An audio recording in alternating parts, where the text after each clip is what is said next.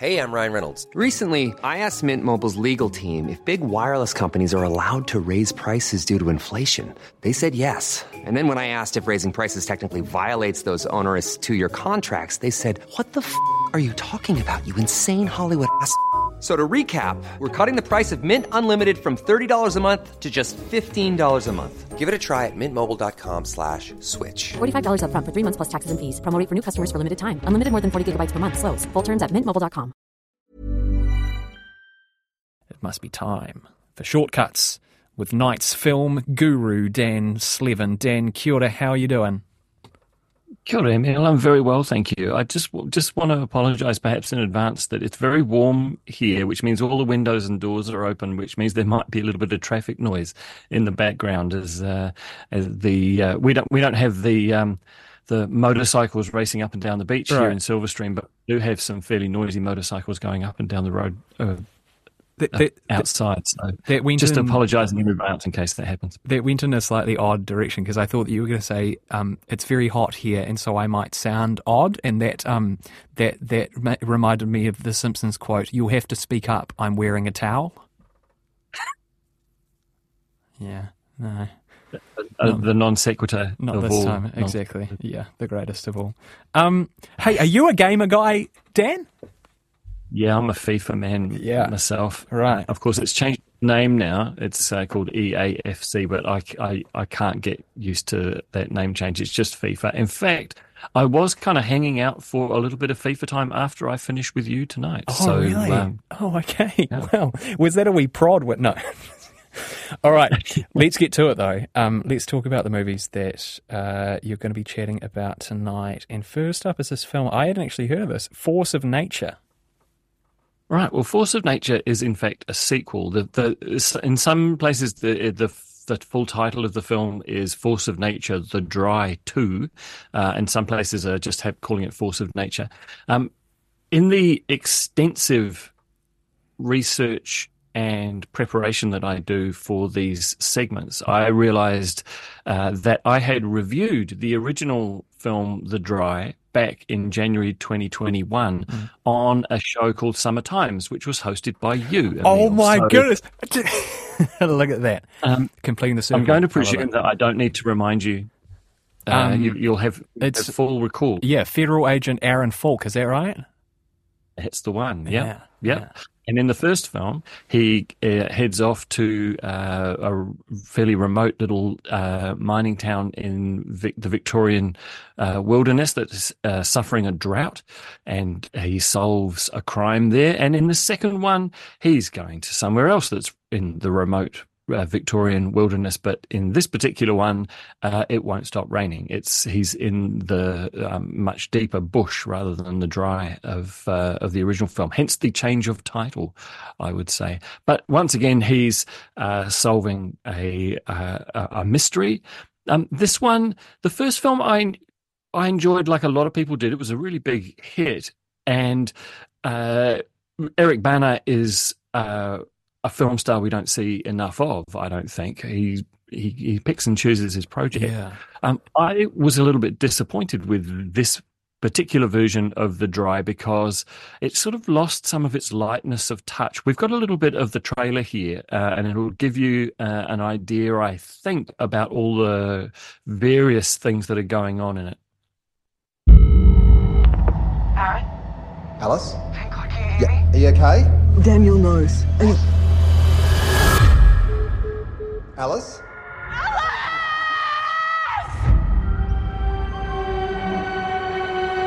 Alice has been on her own for more than 30 hours. Why did she call you? A couple of feds out of their natural habitat? Daniel Bailey. You work with Alice? She's a very highly regarded member of our team. No mobile phones. You need a social media-free weekend, ladies. You'll survive. Your mind starts to play tricks on you out there. Like you're being watched. Was Alice up to something? I think people make their own choices. Although we're not always clear of the consequences. Are we, Alice?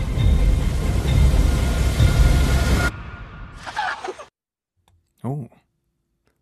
It sounded like a chicken at the end there, Dan. Might be my editing skills. It might Apologies. Be. No, not at all. I was wondering whether maybe a chicken came through one of your open windows. Back to the film, Yeah. And that was a very crowded trailer, as you can imagine. There are, I think, 3.5 really sort of quite dense plots in Force of Nature, which is probably 1.5 too many. I think there's a lot going on with it, and the character of Aaron Falk, played by Eric Bana, is kind of overloaded with sort of psychological trauma as well as guilt. He's a federal agent in this, what we would call this the serious fraud unit, and he's investigating a finance company that might be laundering money for bad people around the world. And he's found a whistleblower. This is all before the film starts. He's found a whistleblower who's prepared to give him a whole lot of evidence. But before she can do that, she's off on a corporate sort of tramping retreat with her colleagues and goes missing, which is bad news for him in terms of building his case, but very, very much more bad news for her, I would have thought. And so Falk and his partner head off to the wilderness to basically insinuate themselves into the search and rescue mission without necessarily letting on quite why it is they're there. There's also, like I said, some personal trauma of his own that he has to deal with that is based in that particular location. And also there's the possibility that there's a 40-year-old serial killer cold case coming back to life that's all happening at the same time. So it's very dense. The biggest problem I had with it is actually Eric Bana himself this time around, in that he's kind of morose and it's all a little bit sort of grim and one-notey. Now, I know that he's going to be interviewed by Jim Mora on Sunday morning, and I'll listen into that, and no doubt he will tell me all the reasons why I'm wrong about his performance. But it just didn't feel that there was the lightness of touch that the first film had. You mentioned this film features the wilderness, and I'm curious as to, because I have to say I love movies that are set in Australia because of that wilderness and the uniqueness of the landscape. Does that kind of, in some movies, like Mad Max, for example, or Rabbit Proof Fence, it's almost like a character within the movie. Is that the case here, or is it really just your generic wilderness setting? Well, it sort of is. It's very different to what you would normally expect in terms of the Australian outback. Yeah. It is a kind of rainforest setting, much more like a New Zealand bush setting, but it is mountainous, and it is, of course, very remote, and there's no cell phone coverage, and all the people involved have to surrender their phones, so there's no GPS. It's interesting you talk about the Australian outback as a sort of character in these films, because I was asked by the BBC last year to write an article about horror movies set in the outback, and that was a really interesting one to research, because basically since the early 1970s, people have been sort of heading off into the desert to make their low budget Australian horror movies, and there's been a lot of them. Yeah, Wolf Creek. Yeah. Oh, yeah.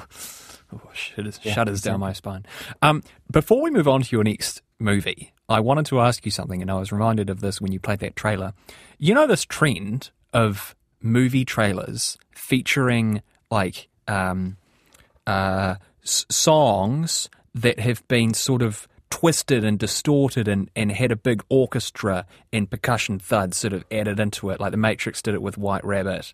Elvis's Suspicious Minds was in one recently, which sort of prompted this thought. I hate it. What do you think of it? I'm with you. I think that I would love for us to go back to the days when a trailer was narrated by somebody with a very deep voice. In a world. Say things like, in a world. Yeah. That's the one. See, I think that we personally have lost a great deal by this trend to because often those songs, those tracks do not appear in the film. Yeah. They've just been created for the purposes of the trailer, and they're remixed for the purposes of the trailer. And what we find, Simon Morris, I know, will testify to this, but when we're trying to find audio when we're making at the movies, often the only audio we can find to illustrate a particular film is the trailer. And it always annoys me that we can't illustrate the film accurately, if you know what I mean. So no, I think it's not a great trend, but not something that people like us have very much control over, unfortunately. Indeed. Well, I mean, maybe not now, but as the audience to Shortcuts grows, I'm sure over time we will have more and more influence. Yeah, that's exactly right. All right, let's talk about Moonstruck. Tell us about this, please. Cool. So this has been a fairly quiet week for brand new releases. The cinemas have only got 2 new films in them this weekend, and there was a big rush sort of Boxing Day onwards of new releases in cinemas and on Netflix and on the streaming sites. So there wasn't actually that much that was new to talk about, and I'm always really happy to go back into history and try and remind people of the great films of the past, because I kind of believe that the best old films are still better than the best new films. That's kind of given. So a couple of weeks ago, the great American director Norman Jewison passed away. He was 97 years old, and he made some absolute classics in his time, including Sidney Poitier in The Heat of the Night, Steve McQueen in The Thomas Crown Affair, 2 musicals in a row, 1971, Fiddler on the Roof, and then Jesus Christ Superstar. So like a massive and very varied career. And by 1987, there wasn't very much that he couldn't do. And he made a romantic comedy called Moonstruck. And it's one of the most beloved films, I think, of that era. It was not always very easy to find in the days of sort of VHS and DVD, but now with streaming, I've found that it's usually available on one of the streaming services. It moves around a bit, and it's just moved to Prime Video. So I just wanted to let people know that it is there, and you might need to be reminded it's a vehicle for the great actress, singer Cher, who plays an Italian-American widow called Loretta, who is due to remarry a character played by the great Danny Aiello.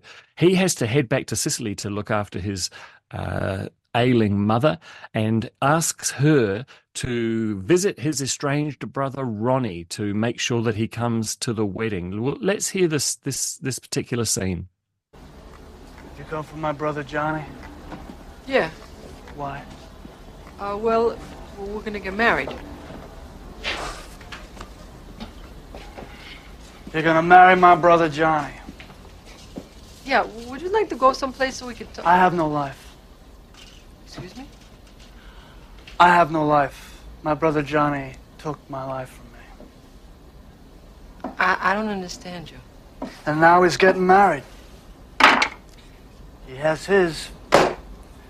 He's getting his. And he wants me to come. What is life?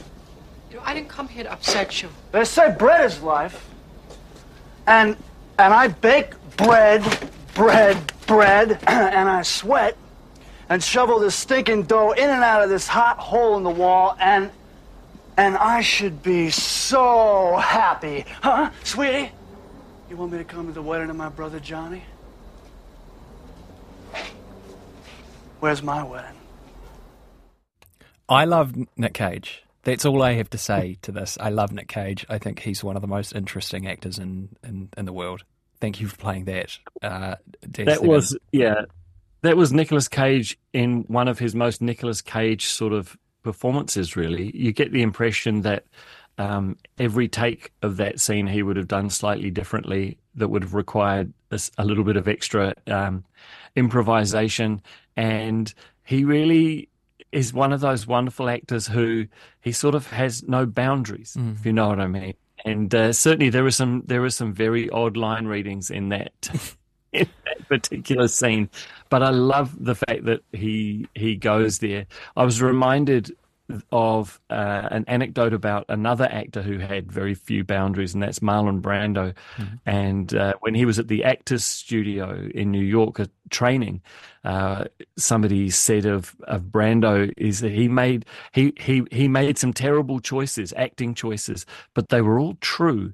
And that's what I think Cage does as an actor, is that he will give the director lots and lots of different options. He probably doesn't do the same thing twice, but it means that the director then has all of the elements that they can use to go and make the film that they want, which is really what they want from from an adventurous actor like him. What are your favorites? I think my favourite, I really like Raising Arizona. I think that's great, and that Nick Cage and the Coen Brothers is just a match made in heaven. But I think my favourite Nick Cage movie is probably Wild at Heart, the David Lynch movie that he did. But I love it when you have actors who are just sort of really quite beautiful, maybe action movie-ish kind of people. And then throughout the course of their career and seeing how they talk in public and seeing the choices that they make, you find out that actually they're just total weird little guys who are just real artist mentality types. Like I think Kyle MacLachlan kind of fits in that box as well a little bit, and maybe Ethan Hawke as well. They're like maybe not quite leading man energy, but often cast as leading man in movies. But actually they're just super eccentric people. I'll tell you this, that I was in New Orleans last year for a wedding, and Nick Cage has a crypt for himself in a graveyard that he's going to be buried in, and he bought it years ago, and apparently he goes back to New Orleans every few months and just sort of cleans up his crypt and mows the lawns around it and stuff like that. It's this great big pyramid in the middle of this graveyard, and it feels so Nick Cage to me. You know what I mean? Yeah, totally. I mean, far be it from me to turn this segment into the Coppola Hour, because last week we talked a lot about Sofia Coppola and her new film. But of course, Nicolas Cage was born Nicholas Coppola. He's Francis Ford Coppola's nephew. Yeah. Sofia Coppola's cousin. And the very first film I ever reviewed back in 1986, this is a bit of an admission, was the Francis Ford Coppola film Peggy Sue Got Married, right, which Kathleen Turner is the star of, but Nicolas Cage was in that. And I remember like he kind of stole almost every scene he was in, but I remember thinking how weird his ears were. And from that moment on, whenever I've seen a new actor on screen, I always sort of check out their ears to see whether they're kind of normal looking or weird looking. But anyway, I just wanted to say, for those people who are Nicolas Cage fans, his big breakout movie was 1983's Valley Girl. And that film is going to be played in several of the Film Society programs this year. There's a new 4K restoration of that film from 1983, and I know that the Tauranga Film Society, Auckland, Westport, Wanganui, Dunedin, Wellington and Palmerston North all have it scheduled at various times during the year. So this is, if you've been thinking about joining your local film society, maybe Valley Girl is the one that will push you, tip you over the edge there. All of those film societies have great programs and are definitely worth the membership. But if you go to nzfilmsociety.org.nz, you'll see programs for all of the film societies around New Zealand. And hey, speaking of romantic comedy movies, you modestly haven't mentioned this yet, but have some Valentine's Day themed pics going up on the RNZ website tomorrow. Yeah, I was very grateful to be asked to come up with a list of 10 possible Valentine's Day movies, date movies, romantic movies, and so I wrote that up this week, and it's going to be posted to the RNZ website tomorrow, I understand. And I'll give you a sneak preview of a couple of the titles there. Amelie, which is from 2001. I wanted to try and find films. Lots of romantic films actually end quite sadly. They're still deeply romantic, but the central couple don't stay together, or they have to be sort of kept apart by fate or whatever. So I was trying to find or prioritize films that actually had genuine happy endings. When Harry Met Sally is streaming on TVNZ. I watched that a little while ago with my partner, and it was like I for some reason I kind of forgot what an absolutely magnificent screenwriter Nora Ephron is. It is just it's writing of the very, very highest level, even independent from the fact that it's it's just superb movie writing, I think. Well, when I was looking that one up just to sort of remind myself of it, I noticed that although Nora Ephron has the script credit on it, and I think that she developed the sort of structure and the scaffolding of it, a lot of the dialogue there is actually sort of ripped off the kind of riffing that Billy Crystal and the director Rob Reiner would do together.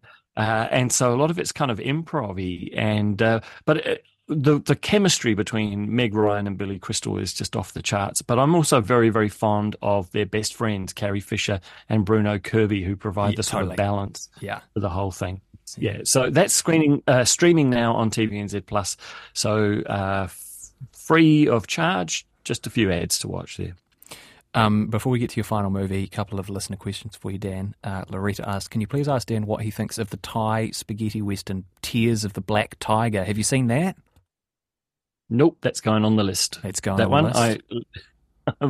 I will make a note of that one, and I hope that that's relatively accessible through most streaming services.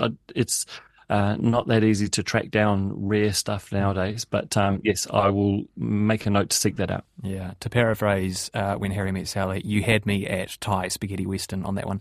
Someone else writes, where is this text? The new Dune movie. Now, you won't have seen this because it's not out for a few weeks yet, but are you excited about it? It's actually next week, I think, next Thursday. Oh, wow, okay. I sort of am. I do really love big spectacle films, and this particular version of Dune is, I think, the biggest spectacleist of them at the moment.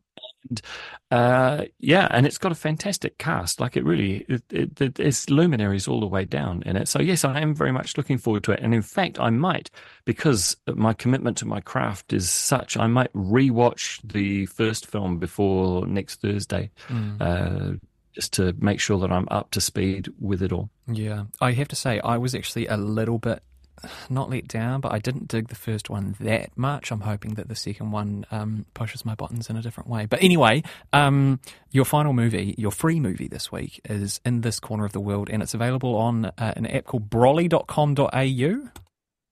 Yes, that's right. So it's a website, but it's also got all of the various apps that you need for Android and for iOS and for Apple TV, etc., etc. So it's a proper, complete streaming service, and it's organised by the company Umbrella Entertainment in Australia, who are kind of boutique film distributors and boutique DVD and physical media distributors. And this is their first sort of effort at getting into the streaming business. And it's really remarkable that they've made all of these titles free.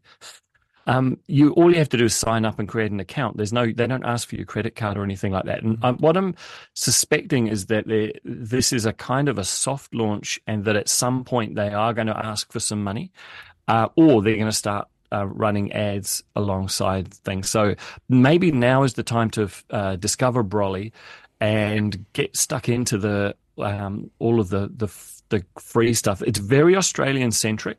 There's a lot of classic Australian films from the 70s, 80s and 90s. Umbrella are also, and this is what brings us to this particular title, have also been quite strong in the anime world. And In This Corner of the World is a big Japanese hit from 2016. One of those anime films that's actually relatively serious as opposed to sort of magical or fantastical. And it's set in a couple of small towns that are near Hiroshima in Japan during the last couple of years of World War II. So you sort of know what's coming. There's a shadow that haunts everybody in it. But it's about a young girl who marries a young military clerk and goes to join his family. And it's very much about the ordinariness of Japanese culture and Japanese life. And there was a lot of effort gone into the film to try and recreate the way Japanese society was before the bomb dropped on Hiroshima, and it was so successful in Japan that they made an extended version.